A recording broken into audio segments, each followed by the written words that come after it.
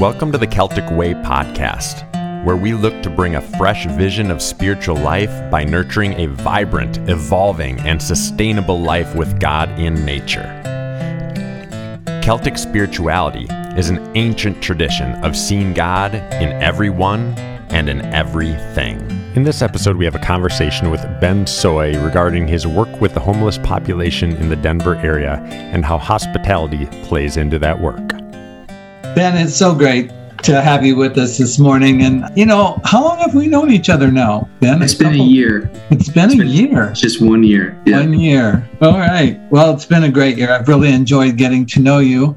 I want our audience to get a really good glimpse of you, too. So talk freely, a little bit about your life and who you are and where you work and all that good stuff. So I am Ben Soy. I work with volunteers at Mile High Ministries. And one of the main things that I do is I come alongside folks that identify as Christian and help them figure out what skills they need to take on and what postures they need to embrace in order to be a good friend to folks that are formerly homeless. Joshua Station, where I work, is a 2-year transitional housing program for families that are formerly unhoused. And one of the things that I've realized is that church people, especially white, middle-class, suburban church people, which is a lot of the folks that I work with, don't necessarily come naturally with the skill set to have an active cross-cultural friendship. That's so polite. I love that. Yeah, there's a lot of cultural hurdles that church folks, and I'm among them, have when you come to a relationship with somebody who's different than you. There was this one moment when I was doing some work with some people who really struggled in life, and there was some normal white middle-class church folks who came down to our ministry that we had. We met in this refurbished garage, and they looked at me and they said, "This is the type of church that Jesus would come to." And then they never came back. Well, yeah, there's this, I know a lot of folks in their 20s and 30s who have high ideals for what justice and mercy and compassion and cross-cultural relationships is supposed to look like. And I also, through my work at Mile High Ministries, I'm in relationship with older folks who identify as Christian too. And there's this disconnect between what I know to be the ideal and what I actually want to give my life to and my rhythms to. And so one of the things that I attempt to do is through relationship, just give people a category for service, mission, whatever language we use, is not this thing that we check a box on and remember that time when we went on a mission trip, or remember that time where we went down and served homeless folks at Joshua Station or whatever. It's a rhythm to embrace, and it's a thing to embody, and it's a thing that you don't need a special service opportunity to do. But that's how I think about my work, is walking alongside folks that identify as Christian and giving them a category for hey, you profess to value the greatest commandment of love your neighbor as yourself. And we all know that if you get back to as close as we can to the original teachings of Jesus, there's when you give a feast, invite the poor, the crippled, the lame, and the blind. And when you love your neighbor, and Jesus is asked, who is my neighbor? He says it's the hated enemy, the person, the Samaritan, the person you don't want to be around, right? So I fulfill that role at Mile High Ministries and Joshua Station, which is our 2-year transitional housing program for homeless families. But then I'm part-time at a local church trying to do the same work. I like it because when I see you in your element down there, I like it because you're such a relational person. I think that's the vibe you bring with you everywhere you go. It's not just something you do at work. You just take it with you wherever you go. Speaking wherever you go, it's a fair drive from Aurora to Denver, from where I live, to go down to Mile High. And before the pandemic, I was pretty accustomed to where the homeless people were in Denver and about how many there were. Yeah. And I'm curious enough to ask you about this because now I literally have to take some different routes certain weeks depending on, how the city is. They move these homeless people from place to place over a period of time. And I don't like it, but it's what happens to those poor folks. And gosh, it seems to me like the homeless population has just grown. I mean, it's just, do you have any idea about the numbers, what's happening in Denver? Yeah. So the community of unhoused folks has increased like 2% every year for like the last 5 years. But I like to keep in mind that Denver's overall population has increased something like 14% over the last 10 years. True. And so the sense is that homelessness is more visible in Denver than it has historically been. One of the things that I've learned in being in relationship with families, mostly moms with kids at Joshua Station, is that there's a whole world of visible homelessness, which is typically, we think about like the grizzled middle-aged man with a cardboard sign side of the road is the image that pops into, I think, most of our heads when we think about a homeless person. Yeah. And that is definitely more visible in Denver and in the Front Range. But what I've learned is that's like just the tip of the iceberg, because there's a whole world of like families that are doubling up, like 8 people in a 3-bedroom home, and teenagers that are couch surfing, and a whole world of folks staying in extended stay motels on East or West Colfax. And so there's this whole world of what I call invisible homelessness that exists out there that's really hard to quantify. It's like we don't even know how to like put statistics to those people because they're on the fringes of society. They're not staying in a tent camp, or they're not staying in an overnight shelter. Those who track homelessness numbers, we can't really track those folks. When I reflect back on my own story, it's like after dropping out of Bible college, I spent some time like couch surfing myself. And it was a very I kind of spun it as like, oh, look at me being adventurous and countercultural and whatever. I'm thumbing my nose at mainstream society by sleeping on couches or whatever. But it was actually a really fragile time for me, a really tender time for me, where if you've ever been a guest in somebody else's home, you know that you are at their mercy and at their pleasure. And as soon as you become an inconvenience to your host, then it's really easy to kick someone to the curb. One of my theories on why our culture is broken and why we have an inability to love and care for our homeless neighbors is really culture teaches us to value people that are useful or maybe entertaining or fun, right? And as soon as someone stops being useful to you, or they stop being entertaining to you, it's like you're slower to return that text message and that phone call. Yeah, I think an interesting thing about what you just said, Ben, is that once somebody is truly living on the streets, the ability to help them get back on their feet is so unbelievably challenging. And the success rate in that space is so small.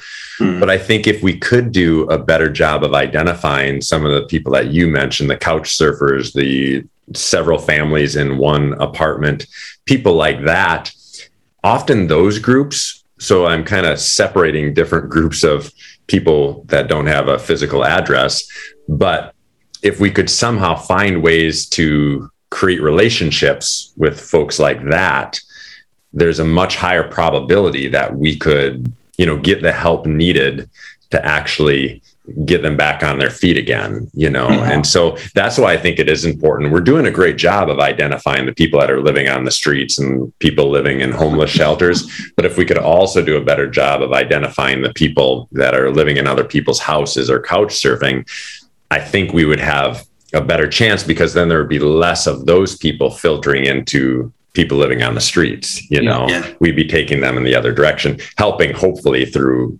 solid relationships and good programs. When you mention relationships, this is something I've learned from Ben, and I want you to tell our audience, Ben, what are some of the very root causes of homelessness that you've discovered? Well, so the way that I stole this from our friend Jeff Johnson at Mile High Ministries, by the way, but the way that we talk about the causes of homelessness and the way that we sort of see the problem out in the world and in our city is there's really three interrelated problems that we're fighting against. One is homelessness, which has this visible and invisible manifestation. The second is unaffordable housing. We live in becoming one of the most expensive cities to live in Denver. And anecdotally, my wife and I, when we first got married and we rented a little studio apartment in a hip urban neighborhood in Denver called Capitol Hill, in our studio apartment, our rent was $600 per month, which was a steal. I was going to say, that's a bargain price for that neighborhood for that little place. Yeah. But that same unit, we looked it up on Zillow, and it's around $2,000 per month. With 10 years later, with almost we like peaked at it. There's no one put in work. No one like renovated it. They didn't put in a new kitchen. It's just the market. They can get away with charging more. I should let you guys know that Wisconsin's becoming a little bit of a refugee camp from people leaving Denver, Colorado. I know several people who just said the cost, the overcrowdedness of that area there. A lot of people I don't know why Wisconsin, but I mean, I've met several people that are in that same situation where I'm going to be showing up there next summer. So yeah. Well, I'm going to actually start promoting it through the Department of Tourism, saying, if you don't like Denver anymore, come to Eau Claire, Wisconsin. Well, that problem not only affects double income, no kid families like my wife and I, but it certainly affects the poor and the very poor, right?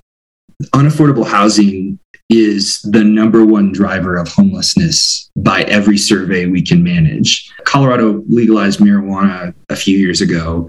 And there's become this sort of myth that like, oh yeah, we have so many homeless because the legal drug use, and this is what folks want to do. And that's why they're homeless, because they want to be addicts or whatever.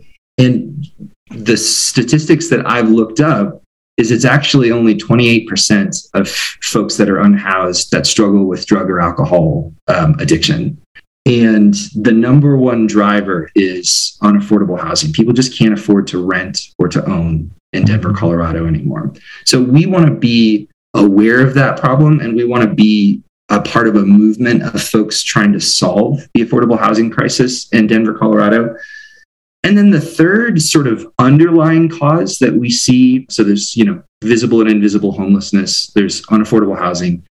The third cause, and I really think about this as like the real underlying problem, is social isolation.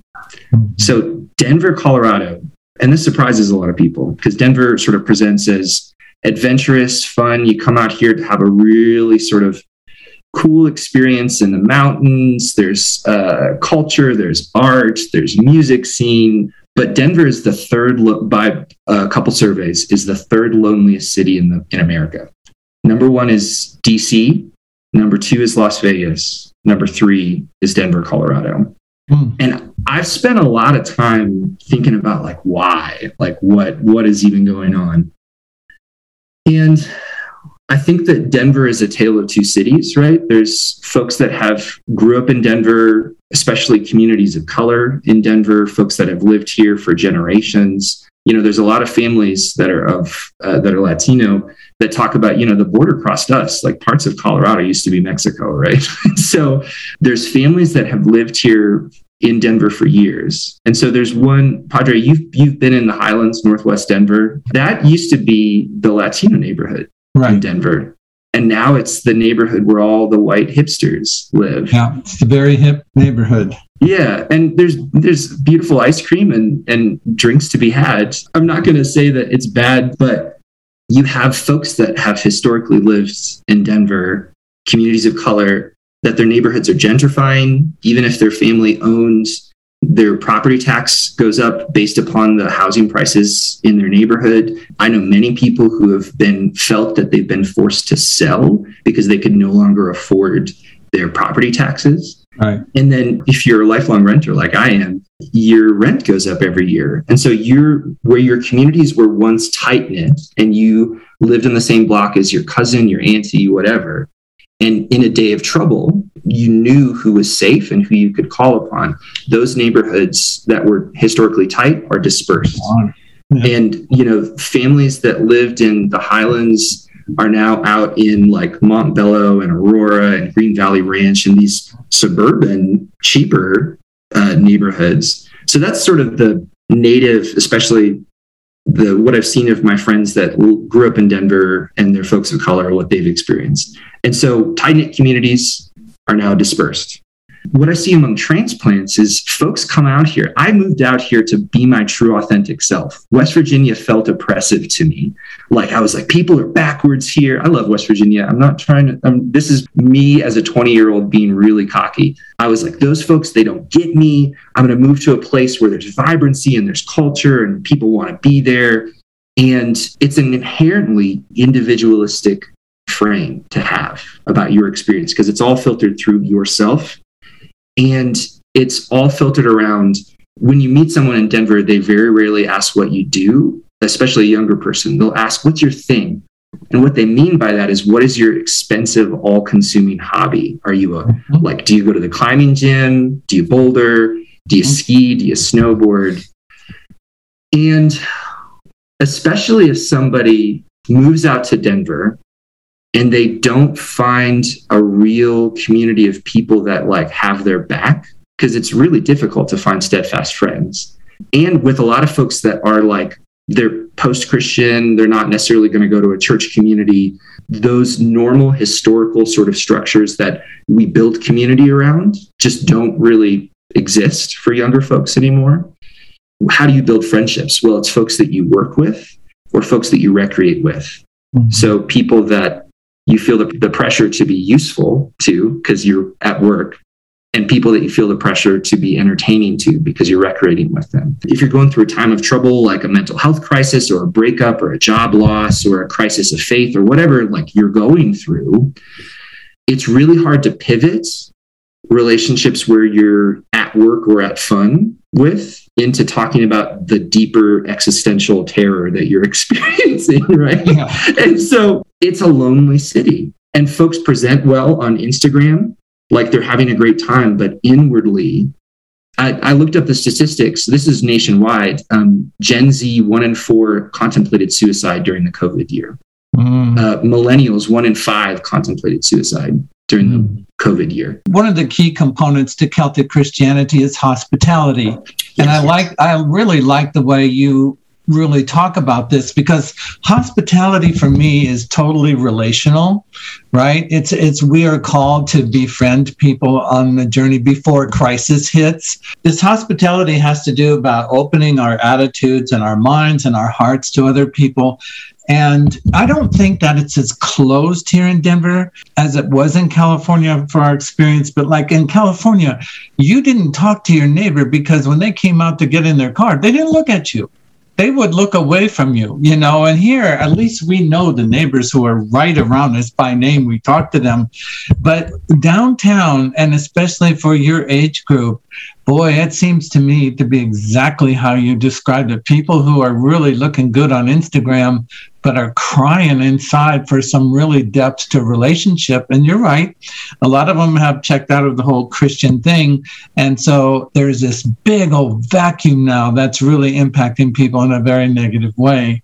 And that's really why I really wanted you on today. And I really want to talk more in our next episode about this. You and I talk a lot about scripture and the role it plays in our lives, and it may be different between me and you, but there's a lot of similarities that are the same. And there's no getting around it. The ancient Celtic Christian people, scripture was at the center of just about everything they did and believed, right?